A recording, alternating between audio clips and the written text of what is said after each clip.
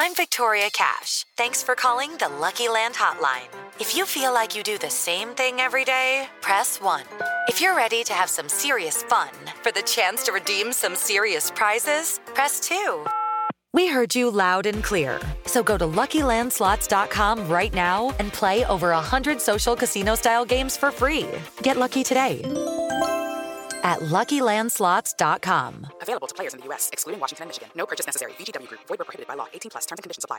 Hey guys, it is Ryan. I'm not sure if you know this about me, but I'm a bit of a fun fanatic when I can. I like to work, but I like fun too. It's a thing. And now the truth is out there. I can tell you about my favorite place to have fun. Chumba Casino. They have hundreds of social casino style games to choose from with new games released each week. You can play for free anytime, anywhere. And each day brings a new chance to collect daily bonuses. So join me in the fun. Sign up now at ChumbaCasino.com. No purchase necessary. VGW Group. Void where prohibited by law. See terms and conditions. 18+.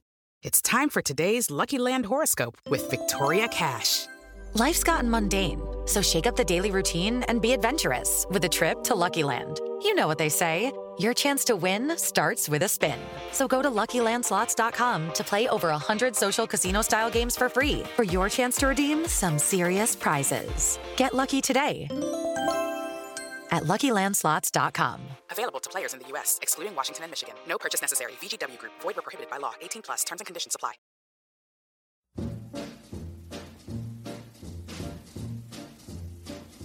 Oh, the shark, babe, has such teeth, dear, and it shows them pearly white. Just a jackknife has old Maggie Heath, babe, and it keeps it out of sight. You know when that shark bites. So welcome everybody to another episode of Macklin's Take with me, Andy Clark and Matt Macklin, and we are on to episode 4 in our Make or Break series.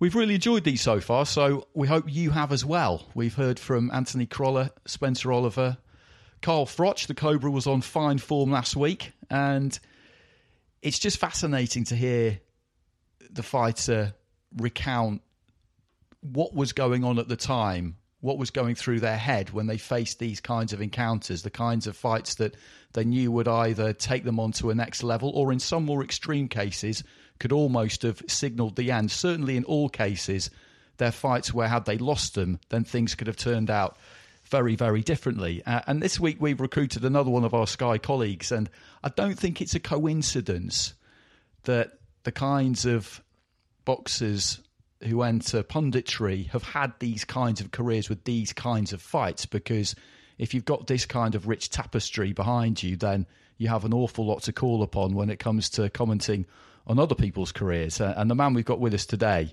to say that he had a rich tapestry of a career would be an absolutely horrific understatement, because it's Johnny Nelson. Johnny, how are you doing? Evening, boys. I'm doing fine, actually. It's raining where I am. What about you guys? Is it raining? Yeah, not bad here, actually. Bit colder than it has been, but not bad. 2 fights I've picked out from your career. There are plenty that we could have gone for, but 2 I've picked out because they are key fights, but also because they're 10 years apart. And I will fill in some of the gaps, and you'll do the same as we go along. But so much happened that we could be here for a while, which is absolutely fine with us. The first one I'm going to pick out is from the 21st of May, 1989, when you boxed for the British title for the first time against Andy Strawn. And then 10 years after that, when you faced Carl Thompson, challenging for a world title for the 3rd time at the age of 32. Now, these 2, I would say, fit right into our bracket of make or break fights. So I'll just set a little bit of a scene with regards to the first fight. So most people will know that you lost the first 3 fights of your professional career. But if you look at those fights, that's not all that surprising. You weren't done too many favours with the opponents. You had an undefeated fighter, 11-0-1 as one of them. Away from home, you had Magna Havnar away from home in Denmark as well in your 3rd fight, and he went on to become a world champion. You recovered to 6-5, and it was at that point that you really kicked on. You won 7 in a row, including the Central Area title and a points win over Crawford Ashley, who went on to become a European light heavyweight champion. So you're in good shape heading into this fight against Andy Strawn. And the interesting thing about Andy is that in many ways he was the opposite to you, because he won 3 ABA titles and went to the Olympic Games in 1980. So in terms of that amateur pedigree, polar opposites really.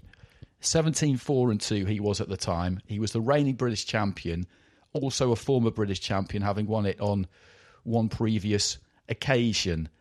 And it's in the Super Tent in Finsbury Park. And this is a night that's always fascinated me, because top of the bill was Nigel Benn against Michael Watson. And it just seemed like a mad scene, a crazy situation, the kind of one that only boxing throws up all around. So if there's anything you want to add to that little preamble there, just to bring people up to date with where you were at the time of the fight, then please do. But then just fill us in on how the fight came about and just the whole thing. Well, it was interesting because running up to that, I can remember for the first time, because boxing hasn't always been on the front and the back pages of the newspapers. I'm quite sure Matt will tell you that. And we always struggled to get corporate sponsorship because it had that tag. And I remember seeing Andy Strawn on the back of the Sun newspaper, big picture of Andy Strawn. And this was before I was moved to fighting, so I knew who he was. And I thought, that's a big deal, man. The man's he's got his face in a Sun newspaper, back page, big spread. And then when the fight came about, it was a big, looking back on it, it was a massive moment before, during, and after the fight. So before the fight, I can remember getting weighed in London, East London, upstairs. I think it was Thomas Beckett. We went upstairs, and Nigel Benn was weighing in as well. And when I went in, I had to go in all braggadocious as though it's all about me. It was all fun. Remember, I'm a kid that's going in. I didn't believe in what I had, and I never thought I was good. I just thought they were bad. And I'll keep saying that. Andy Strawn, he'd done it. Andy Strawn was training with Nigel Benn. He was used as one of Nigel Benn's sparring partners in preparation to fight Michael Watson. And Brendan's smart enough. He said, listen to me. He said he'll be done in. This is at the weigh-in, when we're all getting ready to weigh in. I said, why? He said, because the concentration's on Nigel Benn. So they'll be using Andy Strawn as cannon fodder for Nigel. And so they'll not be paying much attention to Nigel. It'll be all about Nigel because he's fighting Michael. And when we got in there, got upstairs and we got to weigh in, yeah, he was right. It was all about Nigel and about Michael.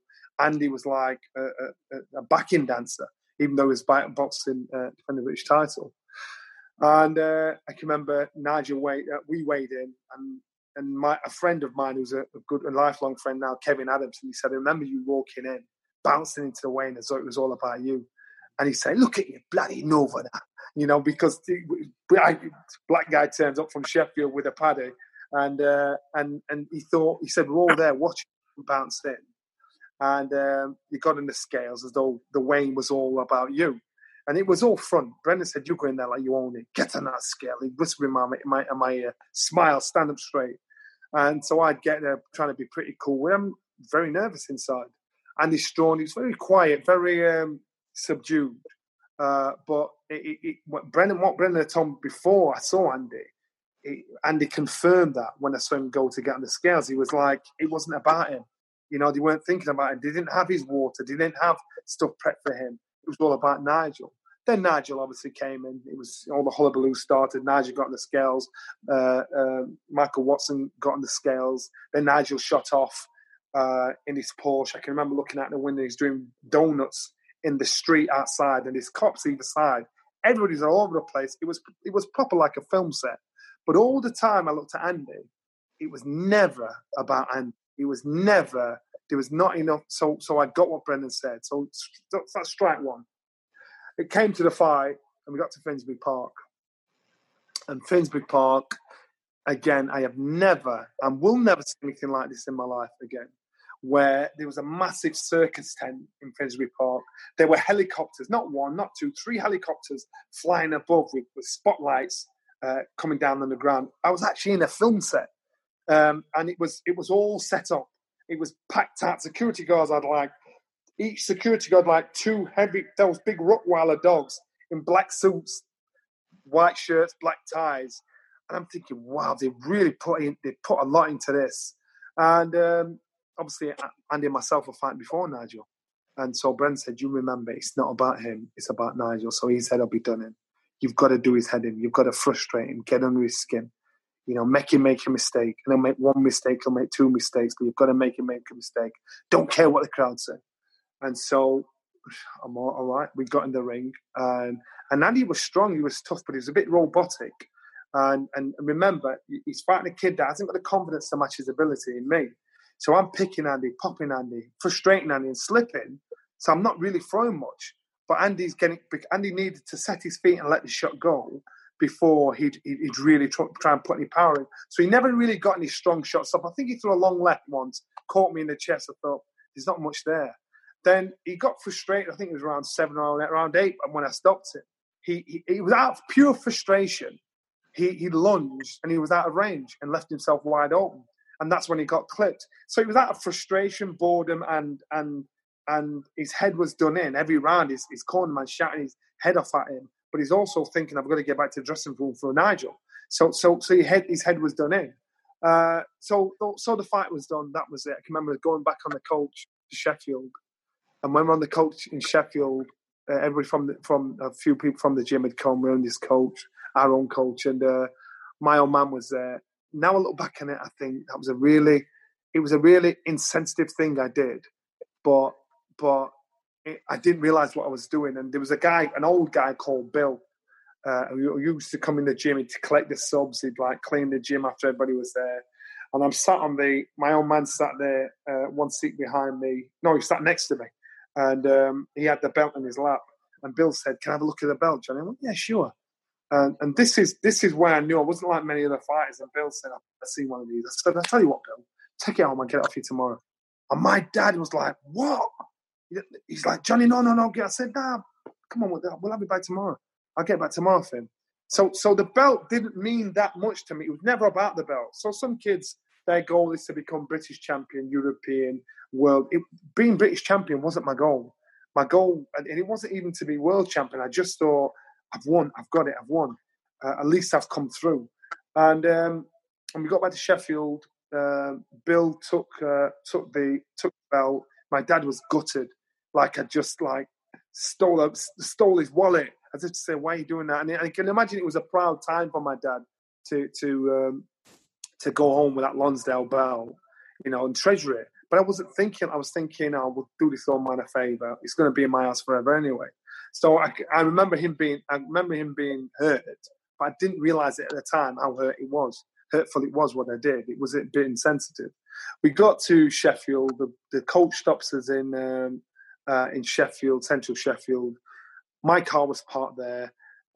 Brendan and my dad, when he got off, because my dad loved going to the casino, he said, "I'm going to go to the casino." I didn't want to go and brag and boast toward his face what his son had just done, won the British title, and he was on the undercard of Nigel and Michael Watson. I got in the car with Brendan. We drove back towards Brendan to drop him off, and he got to his house. I pulled up. He said, "Just drive up the road." And it's about 3:30 a.m. And there's a graveyard at the top of Newman Road. He said, "Stop, drop me here." And I said, "What am I dropping here for, Brendan?" He said, "If you've done it, I'm going to walk through that graveyard because it's one thing that's always frightened me. One thing I thought I could never do." He said, "So for you to do this, Johnny, for you to win the British title, you, from your amateur experience to how you started, for you to do this, I've got to conquer one of my fears because you swum the channel." And so he got out the car. And as he got out the car and he's walking towards the graveyard, I'm like, shit, his wife, Alma's going to kill me because I'm letting Brendan get out of the car. I said, Brendan, no, don't. I'll come with you. This time I'm papping myself thinking, oh my God, do I really want to walk through the graveyard in the middle of the night? Because I've got to come back from the car. So I'm stuck between the devil and the deep blue sea, shall I? So as Brendan's disappearing into the dark, I said, Bren, wait. He went, it's all right. Disappeared. And I'm sat in the car thinking, oh my goodness, pitch black he disappeared into. I drove home and I can remember getting in bed that night and I didn't know what I was more worried about. I was stuck between, wow, I've just won a British title, and the fact that Brendan had just walked off into the graveyard in the middle of the night. So when I got up in the morning, I phoned him first thing. I said, "Brendan, you all right? Did you get more?" He started laughing. He said, "Yeah." He said, "You should be proud of me, proud of yourself, because you've made me conquer one of my fears, and you've conquered your fear."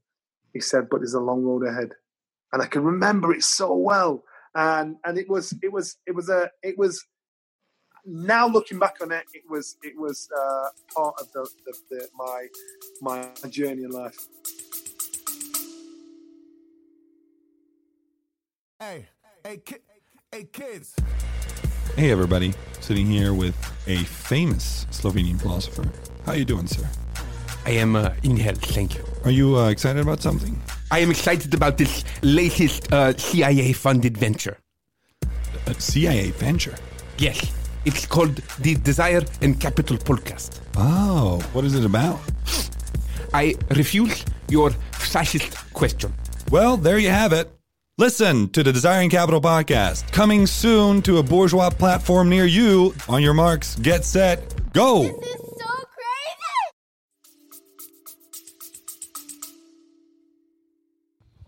So, what was the feeling around that fight within the trade and the boxing fraternity? Firstly, were you his? He was the champion. Were you his mandatory? Were you expected to win that fight? Was he expected to win that fight? What did people think was going to happen? I was not expected to win. Remember, I'd come through and slipped through, and the problem was at that stage, if you didn't have an unbeaten record, if you didn't have some sort of amateur pedigree, you were classed as they didn't even pay attention to you. The likes of Colin Hart didn't write about you. Might have give you one line in the Sun newspaper. The boxing news, unfortunately, they never really gave you credit if you were up against somebody that had that kind of pedigree. So I wasn't expected to win. And so when we went down on the coach to London, we're down there in the smoke. It's a big deal going to London. It's all right for you guys, you live here, but it's a big deal coming from Sheffield to go to London. So when I got down there, nobody expected me to win, which was good. And by that time, I'd not gone through the embarrassment of the De Leon fight, but I just had the negative reputation of coming from the Winkerbank gym, where we all walk in the gym backwards, and we're all dancers, we all slap, and that's the rep our gym had. So there was nothing formidable about me for them to sit up and pay attention. So the people that are supposed to know what's best and how they understand the game, I was written off. I wasn't expected to win. But what was the feeling between you and Brendan and in the gym? Because Brendan's unorthodox, always was, to say the least, wasn't he? And me and you spoke many times, Johnny. He was really good mates with my old amateur coach, who was from Ireland as well, Paddy Benson. And they were both anti-establishment. Brendan probably even more so than Pat. And, you, in a lot of ways, you're unusual. You'd lost your first three. You were coming for the British title. But I can't imagine that Brendan had any doubts that you were going to win. Matt, you know what? I think you hit the nail on the head. Brendan was anti-establishment because they give him that much stick in the amateurs. And he knew, in the amateurs, I got disqualified probably 6 of my 13 fights anyway. They knew they didn't like his style, hands down style. They want you to stand up straight, hands up, 1, 2. So every time we fought and the referee would pull you saying, get your hands up, Brendan would be going mad. The amount of times Brendan got through out of the corner, and he'd be shouting from a ringside seat, telling you what to do, and a bucket man would be dealing with you when he came back. So he was anti-establishment. So to him, it was a personal crusade for somebody like me to get inside the mix and win a British title, because the people that say it can't be done, he's trying to say it can be done, and I'll prove to you it can be done. You don't have to be an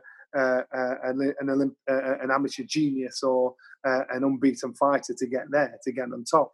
So it was a personal crusade. So now I understand as time had gone on, when he said I was one of his most successful stories, because I helped him fight the establishment and prove them wrong and prove his system worked.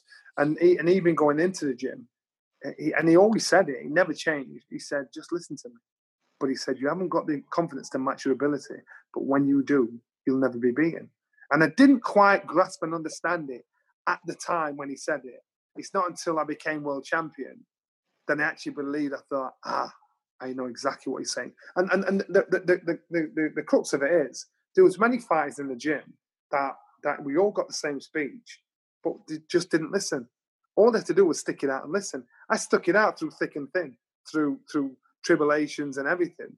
But when I eventually brought that Lonsdale belt home, it was like I never ever thought I'd lose it. I just didn't. Even though I didn't have the confidence and think I was the best fighter, I didn't think there was anybody that could beat me in Britain. And that's so messed up, that way of thinking. I just thought, this is mine for life, and it was.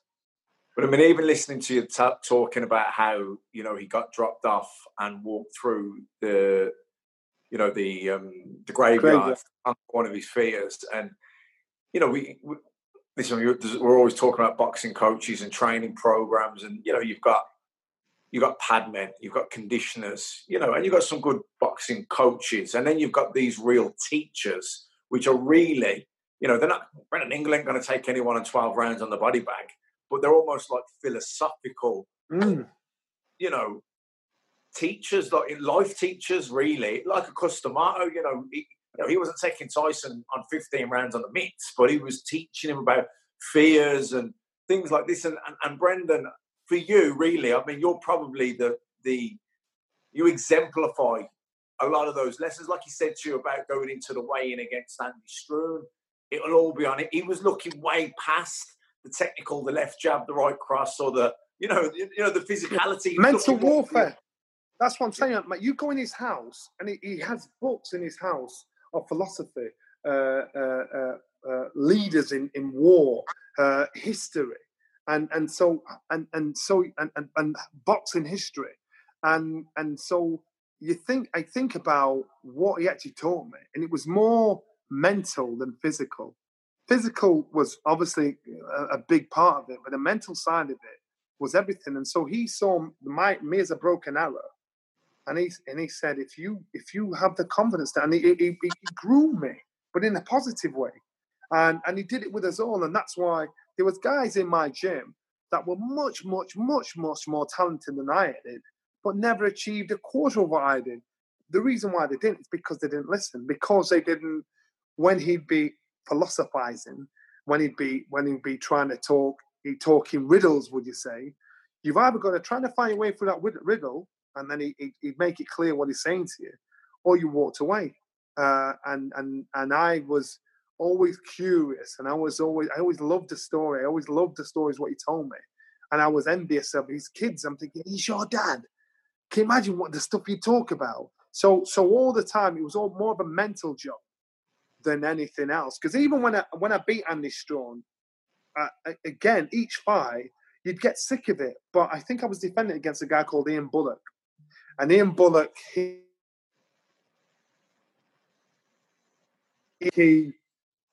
was I boxed him in the amateurs, and he literally beat me up in the amateurs.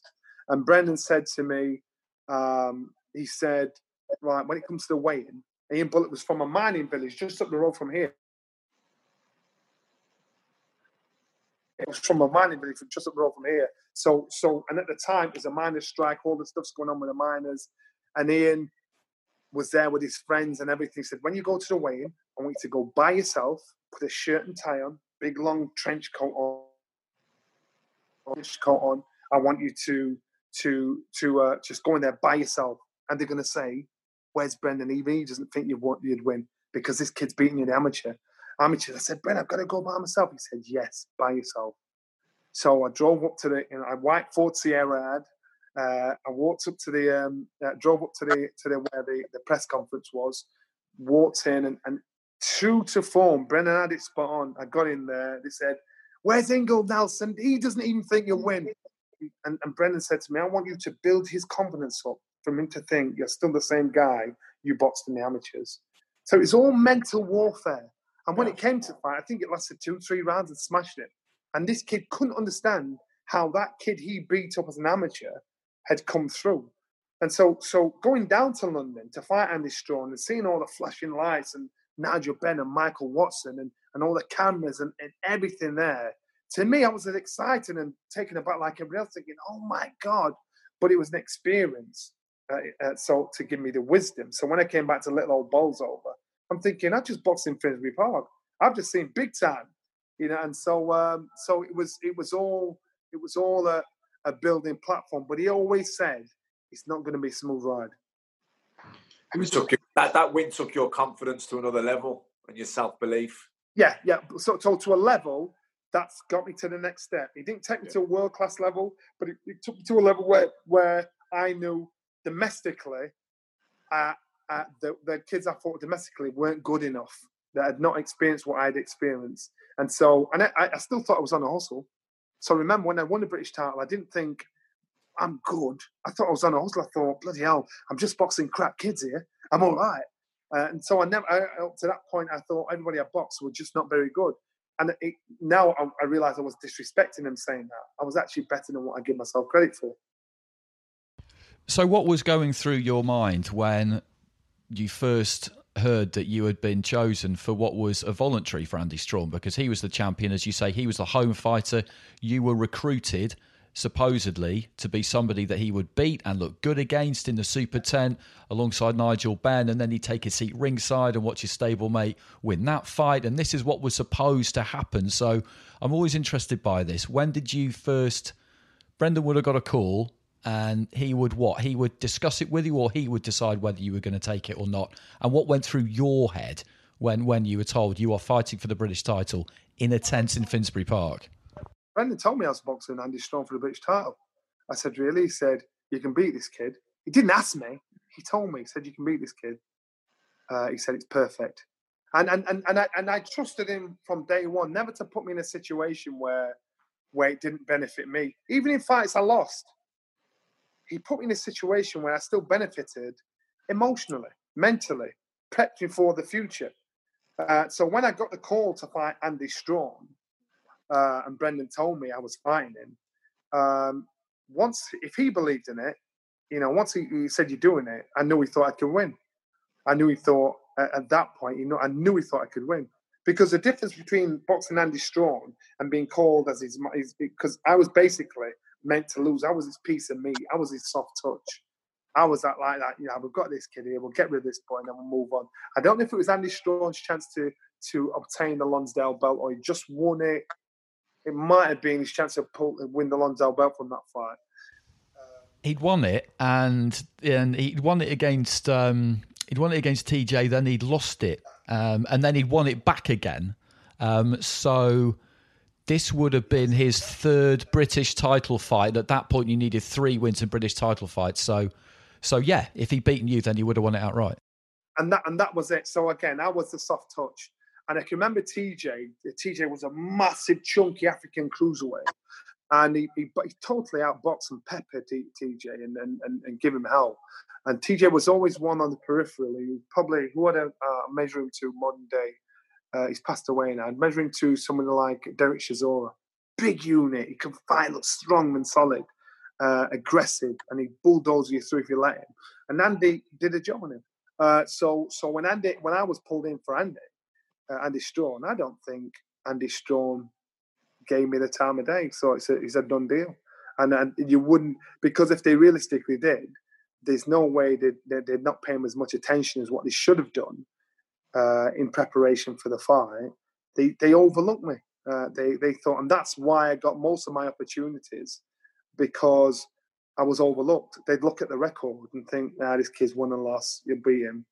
And that's what they did. And that's why up until boxing for the world title, every title shot I got was because they thought I was beatable.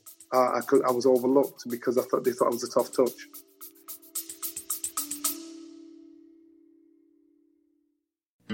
Hey everybody, this is MotoG Pete from the Nokomoto Motorcycle Podcast. Join us every week while we rate, review, ride, philosophize, and generally obsess over every single motorcycle make, model, and style that could possibly exist, plus news and racing. That's the Nokomoto Motorcycle Podcast from Moto One Podcast Network Studios.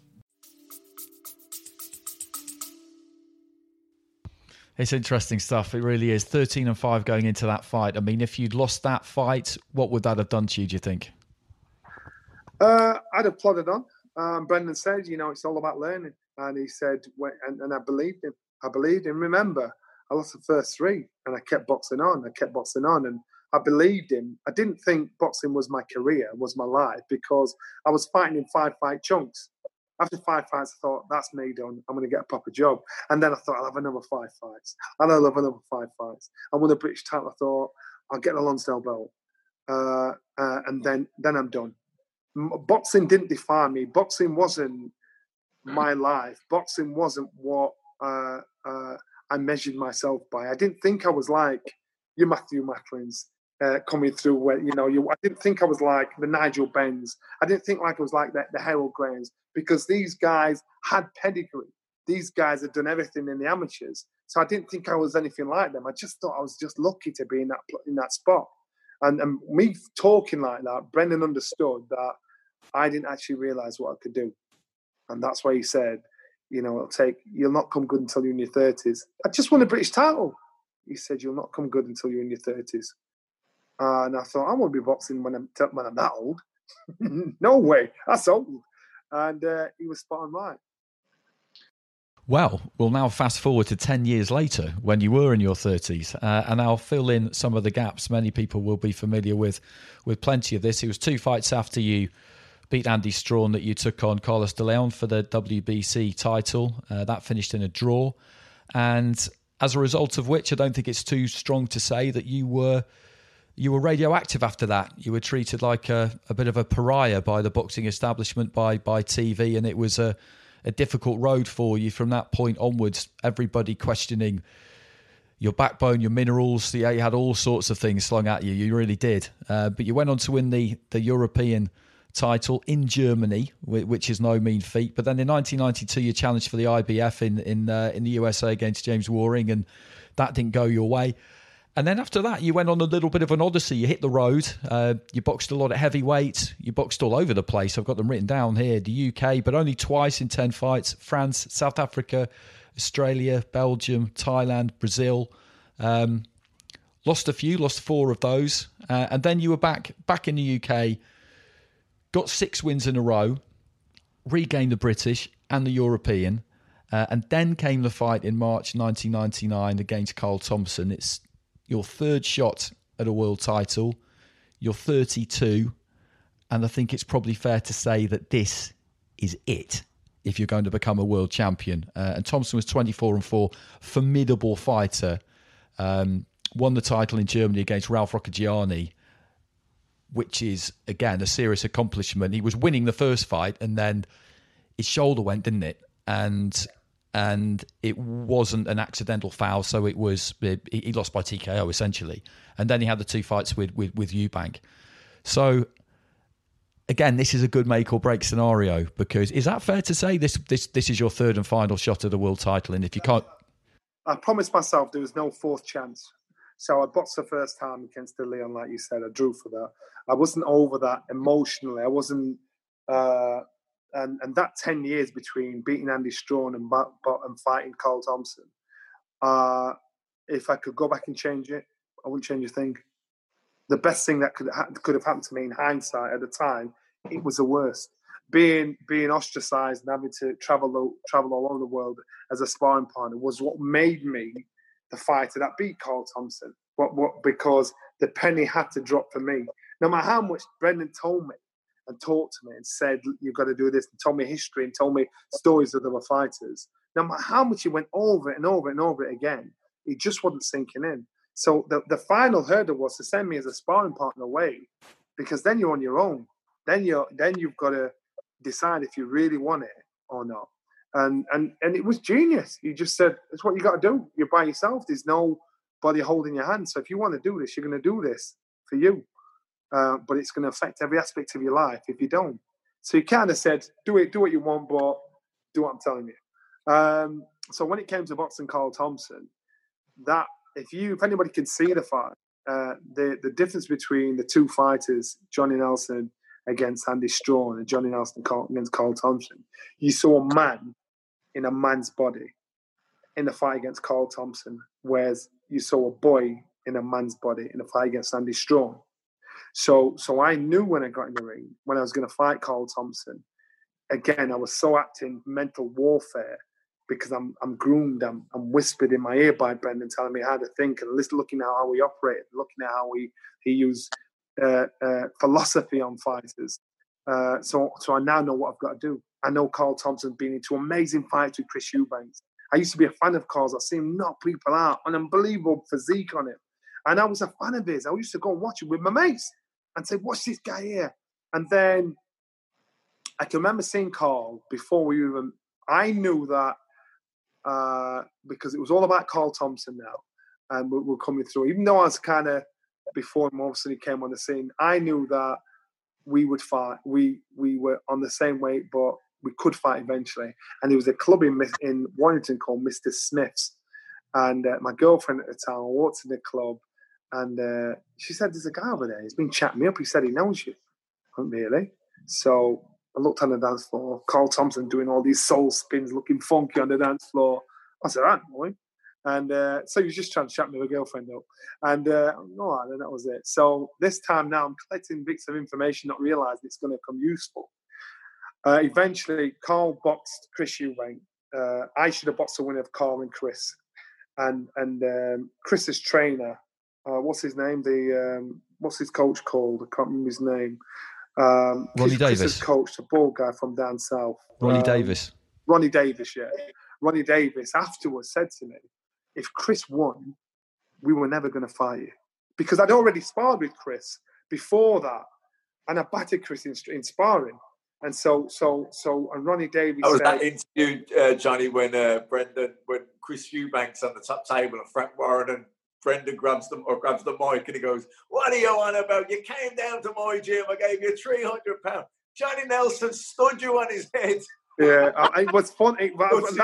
That's what I'm saying. So that's what I'm saying. So he knew, and that was funny. That because Chris was so mad, it was like a little child stamping his feet in the ring. Tell him to stand still. Tell him to stand still. And he was there as Harold Graham's sparring partner, and he stayed there until he knocked until he put knocked Harold Graham out, and then he just left. He just left. Once he knew if he hit Harold, he got rid of him. He knocked him out. But Harold didn't turn up one day to train, and I trained I sparred with Chris and just mugged him off. So anyway, so Carl boxed Chris Eubanks the first fight, and unfortunately the cruiserweight division is not a glamorous division, so there's not many names where people recognise or know. So I thought, well, it'd be good if Chris wins, because if Chris wins and I box Chris, everybody will know who I am. Everybody will know what I could do. Everybody will be, they'll know who Johnny Nelson is. And it'll be a bit of redemption because, again, I was a pariah. Nobody liked me. I just got stick in the newspapers. I got stick in the boxing news. People just disrespect me. And so I wanted Chris to win. But then, obviously, he and Carl boxed. Carl beat the first fight. It was an amazing fight. Really, it was pure war. And I think the media wanted Chris to win because it was box office. And Chris lost, so they an instant rematch. It was a rematch they wanted, and so I didn't get step aside in the rematch. You stuck in the. I was at the rematch in Sheffield. He closed his eye, didn't he? Yeah, he did. And in the first fight, Chris showed so much cojones and determination, and it was such an amazing fight that they did a second one, and they I didn't even get step aside money, So I'm sat there, and Brendan. I think it was probably, I can't remember, it must have been 13 months before I got the crack, and he wouldn't let me fight anybody else. And the reason why is because he said, if anything happens and you lose your chance, you'll never get another chance again. And the reason why he said that, and what compounded that, was Jonathan Thaxton was fighting a guy, was lined up to box for the world title. And he was begging Brent, said, Brent, I want to fight. I'm sick of waiting. I need to fight. And Brent said, look, be patient, let him fight, then you'll fight him then. You've got a crack at the world title, you'll be straight for it. And I think Jonathan Thaxton ended up pestering Brendan. And Paddy Byrne said to Brendan, he said, I've got a fighter Jonathan will beat. His name was Emmanuel Augustus, I think his name was. And Jonathan got into fighting and he got battered. He got beat up. He lost his chance to fight for the world title. And he just took a chance that he shouldn't have done. And Brendan said, you saw what happened to Jonathan? This is not going to happen to you. You've got to crack for the world title. You are guaranteed to fight the winner of these two. Sit tight. And God, good on him, Brendan, because you know it's like, man. If you're not fighting, you ain't getting paid. I wasn't getting paid. I didn't have a job. I had no money coming in. Brendan gave me £250 every week. He said, but don't tell anybody. If you tell anybody, I'm going to stop paying you. And I'm like, and he said, you keep your mouth shut. Tell anybody I'm giving you this, I'm going to stop. He said, there you are. Live on £250 every week to live off. I thought, this man's not doing this for a slap on the back to say, look at me, look what I've done every week. So that's the only reason why I could last and not fight for 13 months or however long it was. And I had to wait. And that's what I lived on. So when it came to the chance for a fight again, I thought to myself, this guy has invested in me, in belief, and he's put his money where his mouth is. He didn't say, Johnny, I want this money back when I fight. He said, hey, that's yours. That's yours. That's yours. Every week. The only rule was I couldn't tell anybody. That was the only rule. So I knew it was from the goodness of his heart because he was a good man. And so when it came to fighting Cole, in the build to the fight, he's it's the psychology of the fighter. You've got to understand it. He knew Carl wore his heart on his sleeve. He knew Carl was very sensitive. He knew Carl was having trouble with Frank Warren at the time, so he's very paranoid. He knew Carl. He just knew he was a sensitive soul. They said, you've got to get him angry. You've got to make him fucking hate you. And I'm like, what? He said, you've got to get him to hate you because if he hates you, he's not going to think straight. And if he doesn't think straight, he's not going to be able to execute all the plans he's had in the gym to get you. So get under his skin. All right, okay. So it came to the press conference before the fight, a few weeks before the fight. Fight week it was. And Carl turned up with Billy. John Ingles sat on my left, Brendan sat on my right. The promoter was Frank was sat in the middle. But before Frank sat down, me and John Ingles sat down. So John was on my far left. Carl was sat on my far right with Billy next to him. So Frank was sitting in the middle. And so I knew he could hear. Nobody else had sat down. We were waiting for him to turn up. So I knew he could kind of hear the conversation. He was very serious, wasn't smiling. So I remember the time when I saw him in the Mr. Smith's in Warrington, the nightclub. So I knew that's where he frequented. He didn't see me, I saw him. So, and I can remember, I don't know how I knew his wife's name. I have no idea how I knew his wife's name. So John sat there and I leant forward. I said, I went to his club round here, Mr. Smith's in Warrington. So straight away, he's going to think, I know that club. He said, I met this bird. Her name was, I can't remember his wife's name, but it was. I used the same name as his wife. I've never met this woman. And he went, oh yeah. Then I leant forward. I didn't say anything, but Carl thought I was because Med's going like that. And then I nudged John and we sat back and started laughing. So Carl straight away thinking, oh, you're talking about my missus. Because all of a sudden everything came, Mr. Smith is true. He goes to Mr. Smith. That's his wife's name. Johnny's talking about seeing the club. He's thinking, why's my wife not told me this? So I could see Carl rocking his chair like that, looking backwards forward. Then he got up and went to the corner. I seen him on the phone. His head's going like this. He's having an argument on the phone. And I can imagine his poor wife saying, I don't even know what you're talking about. He's lying. Well, why does he know what club it is? How does he know your name? So I've got a rattling this week. Sat down. He was fuming. And if you find an old poster of Carl and myself of the fight, you look at Carl's face, and that was just before that this happened. Me and him have got to stand face to face, and you can see us both. And I've got a smirk on my face, and I'm talking to the blind side of the camera, saying, "I've got you, haven't I? I've got you." And he's clenching his fist, and he's rocking backward and forward. And the photographer took the shot, and I just stepped back because Carl, he was enraged because he was angry. I got on his skin. And he kept doing stuff like saying, I kept saying I was getting paid 3 times more than what I was getting paid, which I knew was more. So do his head in. So he's thinking, why is Frank paying you more than me and I'm the champion? Yeah. I knew that Frank. So he's thinking everybody around him hates him. Everybody around him is having his wife, Frank. He's getting paranoid about everything. And then so He's now turning up a lot of emotional energy, isn't he? There you go. And that's the idea, is for him to stop thinking tactics and think hate. Because if you're the cooler you are in the ring, the better chance you have. And so I've got him to think hate. I've got him to proper hate me. He's got to do his nothing. So now he thinks everybody's against him. At the time, Brendan and Naz had fallen, had parted company, and Naz was trying to, in my opinion, undermine Brendan, what he was doing. And so Naz endorsed Carl's camp.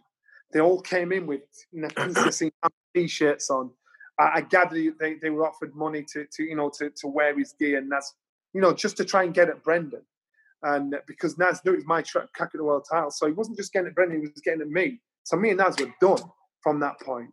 And I can remember seeing them all milling around the weigh-in and around the fight in the Naz T-shirts. Was Naz still with Frank Warren at this point? No, he'd left Frank. That's why he was probably trying to get Frank too, was he? Yeah, so that's part of the reason why he and Brendan fell out, because Naz wanted Brendan to leave Frank as well. And Brendan said, "What about the rest of my boys? Why would I do that?" So Naz left Frank. He wanted me to leave. He wanted Brendan to leave. We said, "No, I'll stay where we are." So that the risk started. So the fighters, most of Carl's team came in with Prince Nassim Hamid T-shirts, and Carl refused to do it. He said, "Unless you give me money, I ain't doing it." So Carl was always his own man. But obviously his team, Billy Graham, but they're thinking, we've got to get under Johnny's skin, his best mates, sponsored, to try and give me that impression as though Naz was even on their side. Even in the build-up, I knew friends that went to spar with Carl to help him. Harold Graham, I used to live with a guy. He went and sparred with him in preparation for me. Paul Silky Jones, me and him had grown up together. He went and sparred with Carl Thompson in preparation for me, because he wanted people with that unorthodox style. And they weren't coming back and reporting to me saying, "John, he does this, he does that." So straight away I'm thinking, really? You're supposed to be my boys. I only found out secondhand. They never told me. Afterwards, Paul Silky Jones told me. He was former light middleweight world champion. Paul Silky Jones said to me, he said, "Johnny, I told him, I said to Carl, look, Johnny won't get tired." Because Carl was planning on trying to make me gas myself out the first half of the fight and then jumping on the second half of the fight. And Silky knew I was fit, and he said, "Listen, you will never get Johnny tired. He will do that for 20 rounds. So you've got to think your game plan." And he said they wouldn't listen. So it came to the fight itself. Dominic and John said, "Tell him you're going to knock him out in 5. In fact, Dominic put it out. Johnny Nelson said he's going to knock Carl Thompson out in 5 rounds. I never said that. I've never predicted a round. I've never done that. So everybody's saying it. Some guy, "Don't what you're doing." He said, "Look, if you keep making people think you're going to knock him out in 5 rounds, then he's going to think, oh yeah, and he's not going to do anything for 4 rounds and wait for that knockout and then turn it back on you and think you're going to gas yourself out." So he said, "But you're 4 rounds up. So from round 1 to round 4, you've won round 1, 2, 3, 4, and you're probably in round 5 because he's waiting for you to put it on him. So you're up already." I'm like, genius. So I started saying, "Yeah, I'm going to knock him out in 4 rounds. And listen, he will not get past 4 rounds. Trust me. I'm at 5 rounds. He will not get past 5 rounds. Trust me." So that's what he's pointing out. It's all over the place. Nelson said he's going to do Thompson in 5 rounds, and Thompson's mad now. So it came to fight.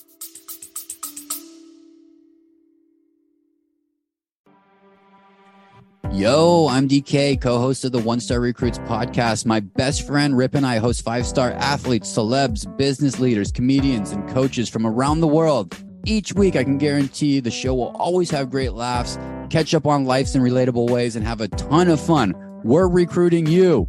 We are the One Stars, which means we can ask the questions that no other podcast asks to guests like Joey Chestnut, Evander Holyfield, Bobby Hurley, Jenny Finch, Ryan Lochte, Montel Jordan. New guests every week, compelling interviews that you want to hear. Check us out wherever you get podcasts. One Star Recruits.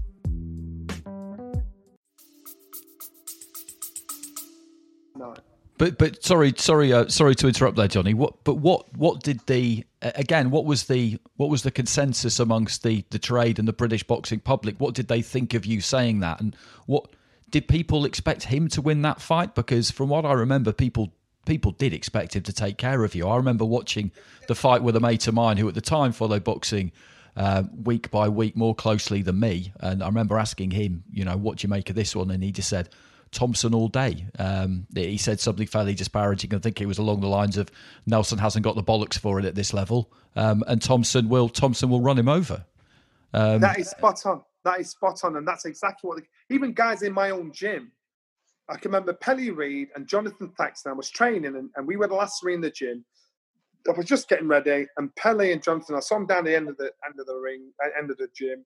They used to do mixed martial arts until really they were flatmates. And they came up to me and he said, "Do you think you're going to win, Johnny?" And I thought, why would you ask me that? I went, yeah, of course I do.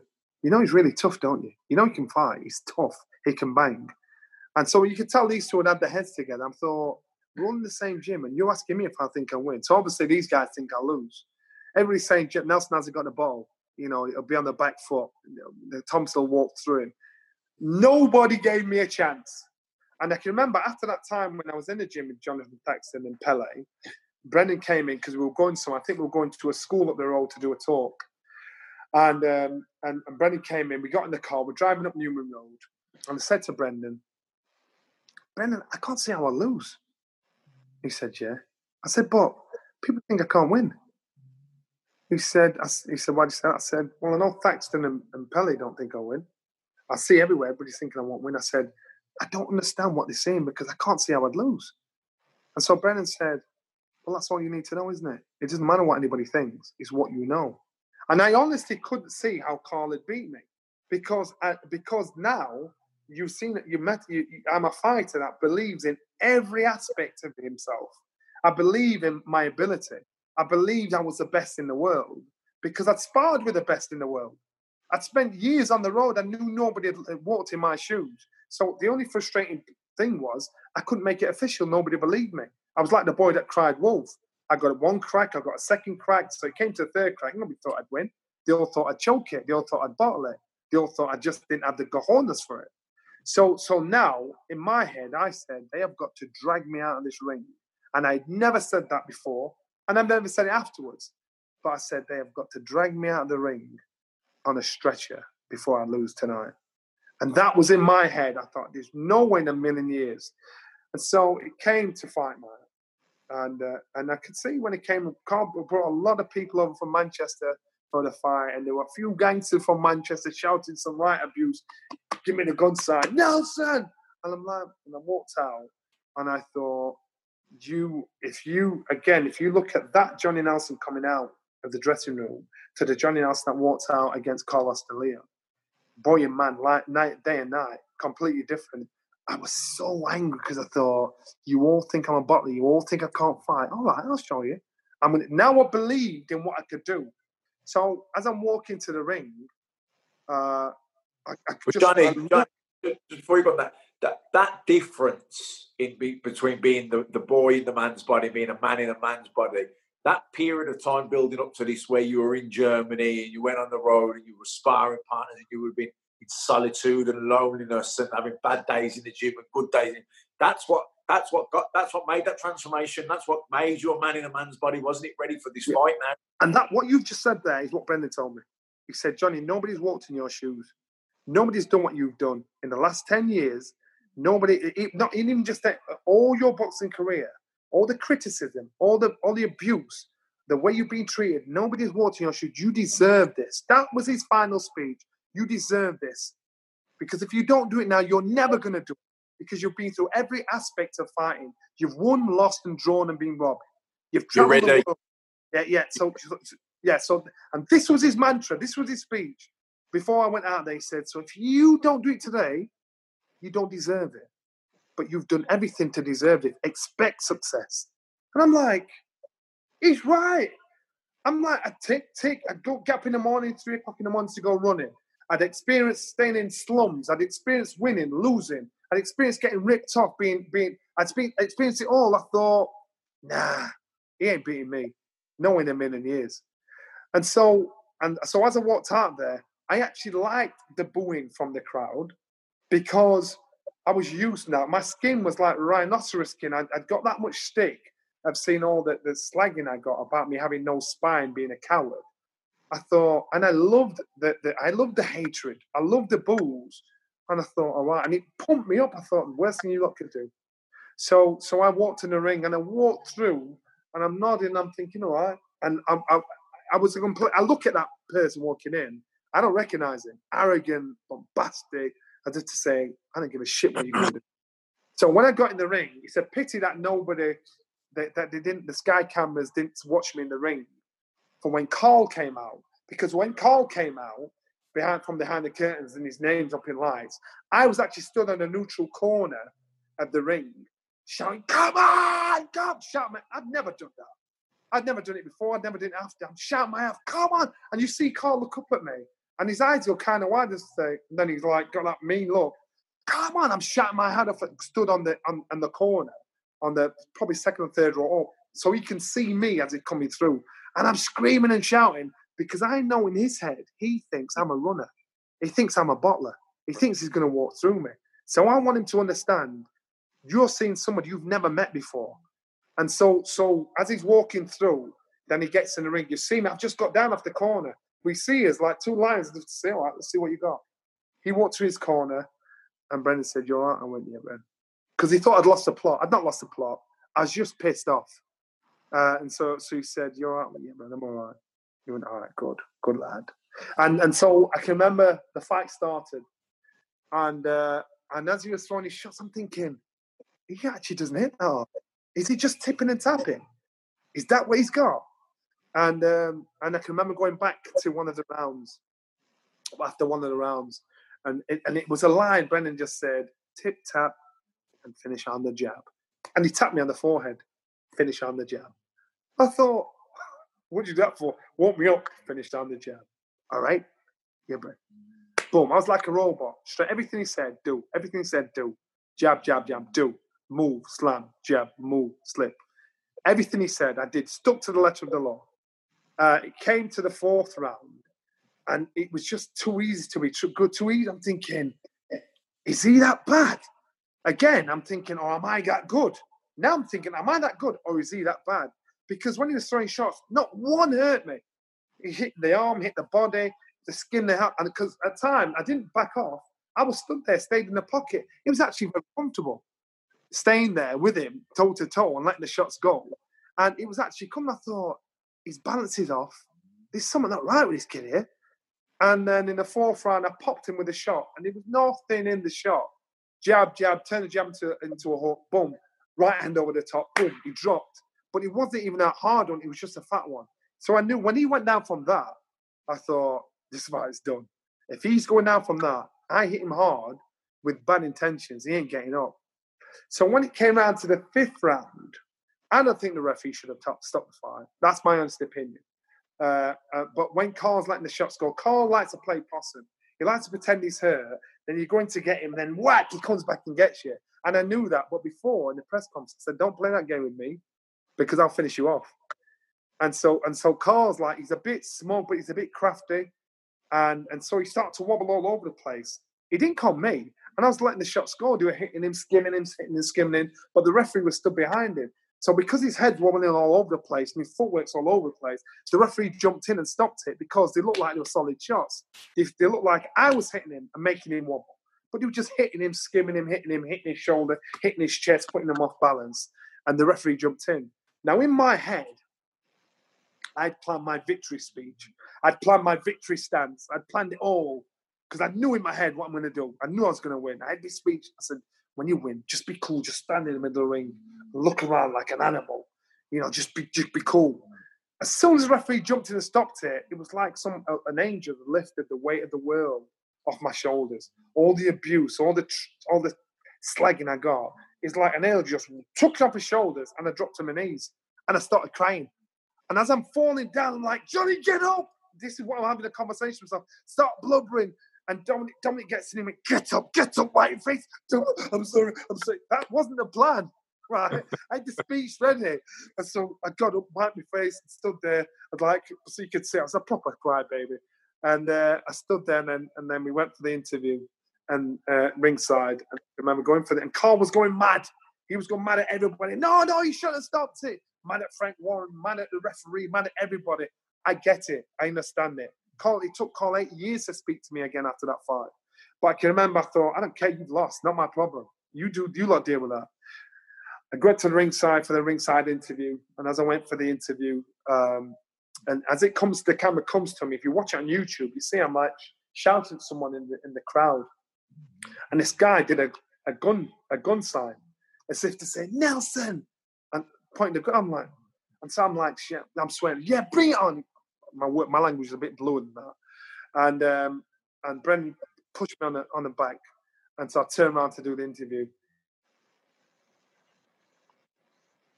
To carry on with it, Brendan, my speech, even the speech I had in my head, didn't come out of my mouth because Brendan said, straight away, I went into, I'm a product of the gym. I went to the gym with no natural talent, no natural ability. I am the gym. I am a product of Brendan Ingle. And it just came out. It wasn't something I'd planned, but I wanted to give credit where credit was due because I thought I would never have done this. I'm world champion. And that night, I believed, and all the time I was world champion, I believed I was the best cruiserweight in the world. And it doesn't matter if I was, but I believed I was. There's not many people who are world champions that think they're the best in the world. WBC, WBA, IBF. I believed I was the best in the world.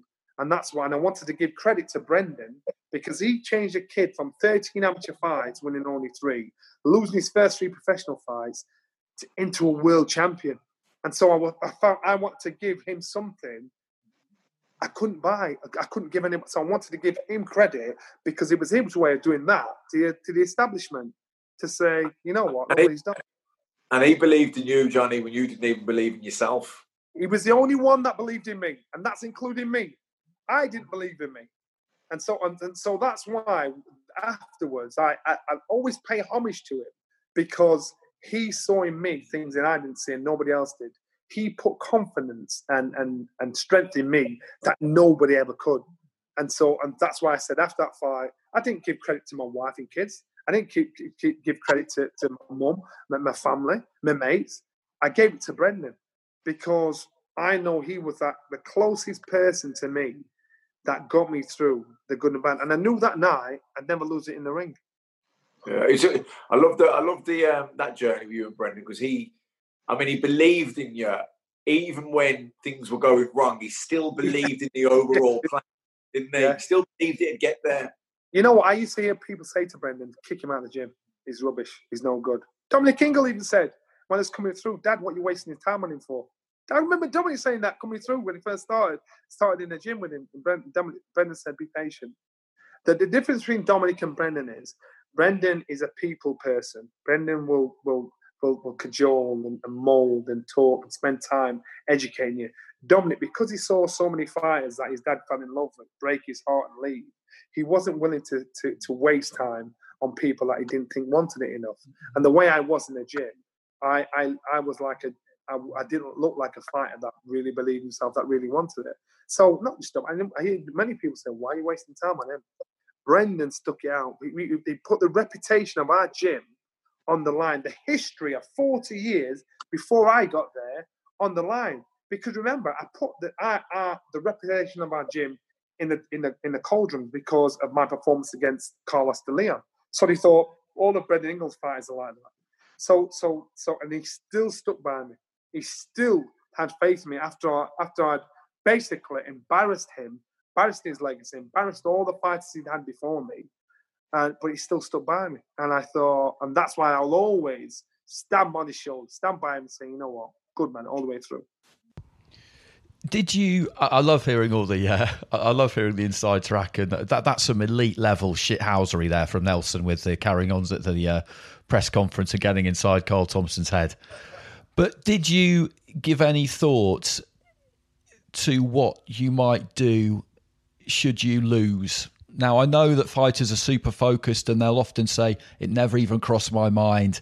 I always find that very hard to believe because there are so many hours in the day in the build up to a fight and so much private time and long nights of the soul, if you like. But had you thought about, could that have been it maybe if you'd lost? Yeah, that was it. In my head, because I had too much pride to carry on. because then, therefore, I'm a journeyman. I'm a prostitute. I'm going at it for the money. And so when I can remember going in, I said to my wife, if I don't win, I'm going to have to get a proper job. That's me done. She worked 3 days a week. She was an insurance underwriter. I'd committed so much time to boxing, and I was 32 years old, and time was more or less run out for me to get myself a trade in something else. But still young enough to get a kind of job. But I said, if I don't win tonight, I'm done. I'm not going to box on. I'm not going to just take over and be British champion. I'm done. I'm out of here, because it's never going to happen. And the reason why I said that, and with real belief, is because if I couldn't do it that night, after all the things I'd been through in my life, I was never going to do it. You couldn't go through any worse experiences than I did for me not to learn from it. You couldn't have such pedigree around you. Naz, Ryan Rose, Fidel Castro-Smith, Harold Graham, Brian Anderson. The list could go on. I was around pedigree. So when I look back, and you couldn't have so much opportunity and so much chance and not succeed. So if I'd have lost, it wasn't written for me, and I would have packed in. And my wife had that conversation. She said, "You're going to have to get a job. We're not just going to my wage." She told me that. And so we joked. I said, I think what made me win was the fact that you said I had to get a job. But yeah, I won't lie to you. If I didn't win, I was done. I was out of there. The thought of getting a job put enough fear in you. Yeah, that's what I'm saying. I thought, job, I can't do with somebody telling me what to do. Like, I just thought, a job, Jesus. I've had one job in my life, and I boxed the rest of the time. But it put the fear of God into me. And I'd be a civilian, wouldn't I? I'm like, no. I suppose it's the arrogance of most sportsmen. But I just thought, and she kept joking. She didn't joke. She said, "You don't win, you're getting a job." Because she'd work 12-hour shifts up in Leeds. And so she'd leave the house about 6:30 in the morning, and I'd have the kids at home. And so I knew it wasn't fair on her. I could box. I could box. I was a stay-at-home dad with India. So I just thought, no, I won't lose this. I can't lose. There was too much against me to put it on the line. Well, it's just amazing how big a victory can be, particularly in boxing, because as we discuss on numerous occasions, you can rise high with a good win and you can fall so far with a defeat. And as you just said, if you'd lost, then that would have been it. But you didn't lose, you won. And then that led on to another 7-8 years of being WBO champion, a record number of defences, and that got you a second career in television when you'd finished boxing. So that win in 1999, we're in 2020 now, and that win is still working for you now. I mean, oh my goodness, yeah, you're still reaping the rewards from that win. Yeah. You know what? But actually, that win. So most fighters, once they get to, I keep saying it, they win the British, you think, yes, that's me done. Europe, and yes, even when I won the world title, I achieved something that was near impossible for when I started. It wasn't enough because I thought, is that it? Honestly, I thought, there's got to be more to it than this. So I was still hungry. I wasn't satisfied. I'm thinking, I want more than this. Just winning the world title. And I did believe I was the best. So and that was the difference in me and many fighters. And that's one thing I feel I had in common with, and I know it sounds ridiculous, with fighters such as Lennox, fighters such as I don't know, Ali, where you've got to be a fighter that once you got there, you still got to have the hunger and desire as though you're still chasing it. You've got it, and that's the difference. I'm not saying I was as good as those. What I'm saying is I still had the mental capacity and hunger to keep pushing myself forward. And so I did, because I've experienced every aspect of our game. It put me in a position to do my job that I do today. I actually like the fact that kids have forgotten our box, because sometimes you get some smart Alex saying, "What do you know?" And I think, God, if you only knew. I was digging through some old photos the other day, and there was some photos of me and Vitaly Klitschko out in training camp in Gran Canaria, the German squad and the English squad, and we were all training together out in Gran Canaria. Not Vladimir, Vitaly, his elder brother, and that was before he boxed Lennox. And so people just they don't know. But so the experience that fighting has given me and winning the world title gave me, I know now doing the job I do is you've got to have experiences to get wisdom, and that's why I can do the job I do. Well, even that one, going back to the Andy Struan fight, I mean, 1989, I remember Michael Watson, Nigel Benn. I mean, that really, even though that was a loss for Benn, that was probably the start of what made him really good, wasn't it? He learnt from that defeat to Watson. He went out to America. I think he was sparring with the likes of, who was it, Doug DeWitt? Doug DeWitt, yeah. Aaron Barkley, yeah. And that's why. So it gave me strength to look back at my career and think, wow, look what you've done. So when it came to boxing Carl Thompson, I looked at where I'd been. I'd looked at where I'd been high, I'd been low. Remember, I'd been ridiculed, and so from being a potential hero on the front of Boxing News, fighting Carlos de Leon, Johnny B. Good, win the fight, and then afterwards it was like proper everywhere. I was hammered. So I knew that when it came to boxing Carl, and when I became champion, no other fighter in the world was as experienced as me, no matter what they did in the amateurs. And even though I'm still in awe of guys that have turned professional but were outstanding amateurs, when I hear them all talk about representing the country, I'm like a fan thinking, oh my God, really? You know, I think you've done it, Matt, when you've been sat with people and you said, I box here then. I'm like, shit, I can't even join this conversation. You know what I mean? Because I wasn't even a novice champion. And I always say, even though you've done well as an amateur, it can be intimidating for some fighters when they turn pro. It intimidated me when guys would get in and they'd have loads of badges on the shorts, and I think, shit, he's got pedigree. So I just had to learn my job in public.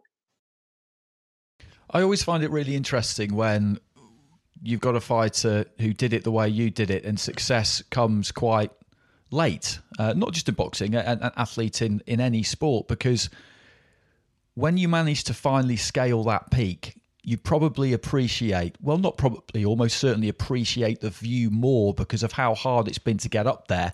But at the same time, staying there, you'll desperately want to, but the journey up there may have taken so much out of you that you just can't stay there for long. So the fact that the longevity you showed as a world champion it's pretty remarkable, to be honest. I mean, how did you manage to keep the fire burning for that long? Yeah, and I think that's because I didn't have many amateur fights, and I had to, and as a professional, I had to fight as a professional in the eye of the public. So I was criticised and cheered as a professional, but I was still learning my trade. Remember, some amateurs have boxed for 10 years before they turn professional, and then they start fighting as a pro and get experience then. I'd not. So when you saw me fighting as a pro, I was still a complete novice. I was a novice when I won the British title. I was a novice when I boxed for the European title the first time against Marcus Bott in Karlsruhe, Germany. So I can understand the criticism because I was a novice fighting on a stage where people could cast judgment. So I get that, so to me, I just think I deserved it all. I can understand the frustration of fans. I can understand my journey, but I also understand that if I'm having to give fighters advice on getting through and being a champion, to really be a champion, I'd make them walk the same path as me. I'd send them away as a sparring partner. They wouldn't have to lose. I'd send them away as a sparring partner. I'd make them want it themselves. I'd work on that more than I would physically. Make them believe in that, because once you get that strong in anybody, they can do anything they want. And I'm my example. I don't need pen and paper to say, do this, that, and the other. My example, I know it works because it works on me. And guys that were much, much better than me never achieved half as what I did. And I met these guys. I thought a guy called Slugger O'Toole, Fidel Castro Smith, his name is. I thought he was the best fighter that no one knows about outside of England. This guy was bad. Errol Graham, slick. You know, I was honoured to be training alongside Naz. Watch this young man grow up from 7 years old to do the things he did. You see Anthony Joshua going to New York, and we did all that. Michael Jackson's coming in the dressing room. Puff Daddy's there. I'm like, wow. So I was fortunate enough to already live that life. So when I see it now, I smile and think, all right, there's two ways this story will go. And you know what? Unfortunately, when you see Anthony Joshua boxing in New York, it went the wrong way, but the option was there. You get taken away by the bright lights and the opportunity. You think, oh my God, this is a big time. And so I think experience is everything. And if I didn't have the experience I had in and out of the ring, I wouldn't be doing this job. I would never have boxed. I just wouldn't have done it. It was not my bag. I didn't care enough. I really didn't care enough. I didn't love it enough, and I didn't realize I loved it until I actually beat Carl Thompson, and that's when I thought, I like this. I like this. I like this where I am, and that's why I enjoyed it. Well, I do find that it brought a massive grin to my face when you were just taking us through the fight where it almost took you to the fourth round of your third world title fight at the age of 32, however many fights that was as a professional, before it actually, the light bulb went on and you thought, actually, maybe it's me. Maybe I am good. Maybe he's not shit. It's just, it's extraordinary that. But the 10 years between Andy Strawn and Carl Thompson, I mean, it's just, if you haven't read Johnny's book, read Johnny's book, because it's absolutely mental. Like 1 minute you're jumping out of a window to nick fruit off a tree in East Germany. The next minute you're being carried shoulder high in a sedan chair in Thailand. I mean, it's like people don't do that stuff anymore. And do you think it's kind of a bit of a shame almost that kind of odyssey that you went on now is just not... If somebody wanted to do it, they probably couldn't, could they? Well, it's like Matt said at the beginning. You have trainers, you have advisors, you have coaches, you have people that will work on you mentally. And I think when it comes to boxing, there's not many fighters, if any, that go through that journey. Because when you go through that journey that way, you then truly believe. I don't need anybody to pat my, massage my ego.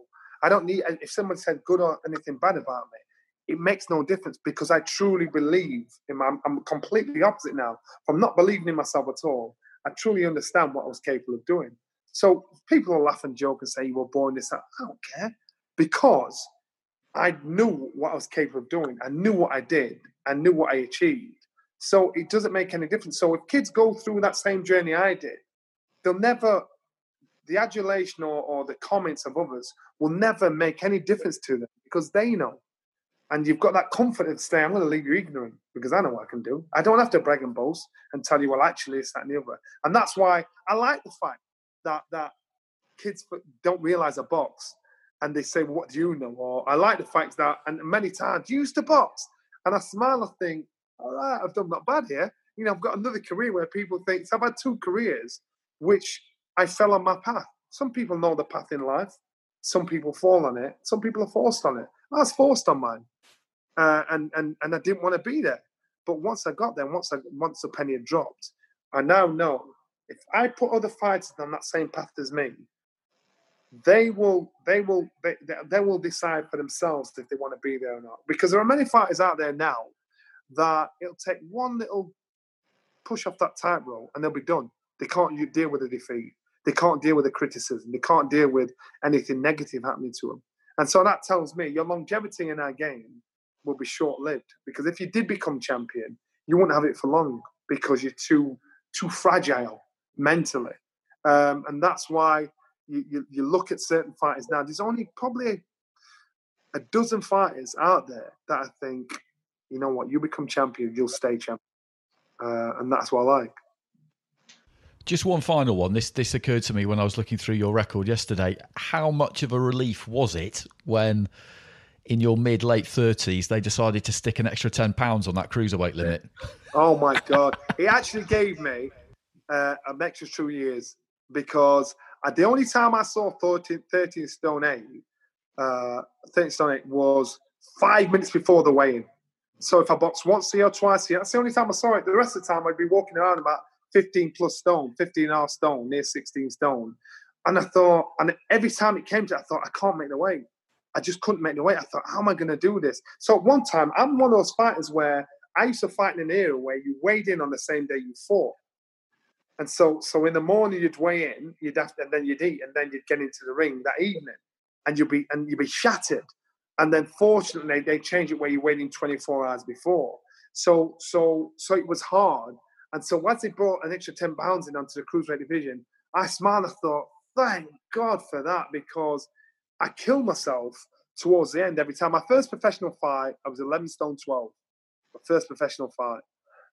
And by the end of it, 44 was perfect for me. I just squeezed into it. If I could have done a heavyweight comfortably, I'd have done heavyweight comfortably. But I knew I was never a heavyweight. You know, I fought heavyweights, but I knew I could never compete competitively at top level heavyweights. So there's no point in beating chump heavyweights. I always wanted to fight Gary Mason because I thought he's a heavyweight, but I can outbox him. You like to fight these guys where you're faster than them, they look the part, and they'd be perfect. And Gary Mason at the time was coming through. I thought, I'd do him. And so I look at fighters now of that same ilk. I think, well, you know what? I get that. Tony Bellew, he was like a cherry picker towards the end of his career because he was a heavyweight as an amateur. He ended up being a cruiserweight, but he sparred with a lot of heavyweights. And I understood why he could do it. So when he said he wanted to fight certain heavyweights, he could do it because if you're a cruiserweight that can fight, you can beat most heavyweights. It's just the ones that are freakishly big, like Wilder, Joshua, Fury, that you're giving away too much height, length of arms, weight, everything. And so, but most of them, you can beat them because you're too fast and busy for them.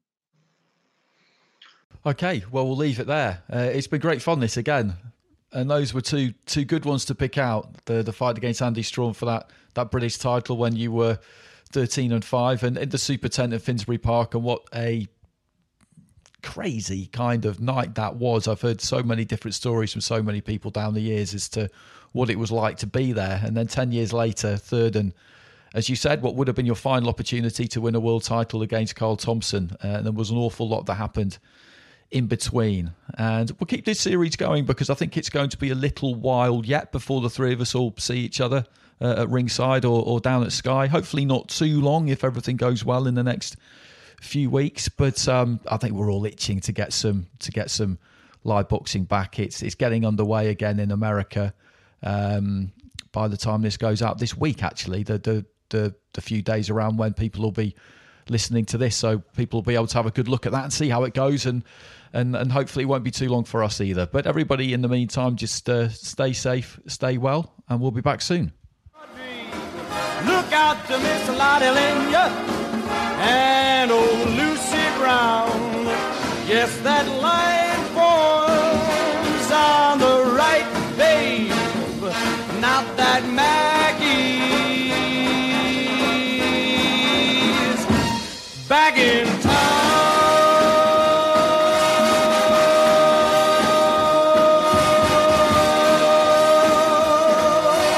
Look out, old Maggie is back.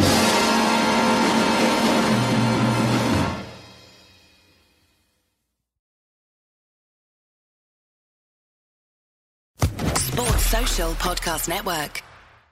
Step into the world of power, loyalty, and luck. I'm gonna make him an offer he can't refuse. With family, cannolis, and spins mean everything. Now, you wanna get mixed up in the family business. Introducing The Godfather at ChumbaCasino.com. Test your luck in the shadowy world of The Godfather slot. Someday, I will call upon you to do a service for me. Play The Godfather, now at ChumbaCasino.com. Welcome to the family. No purchase necessary. VGW Group. Void where prohibited by law. 18+. Terms and conditions apply.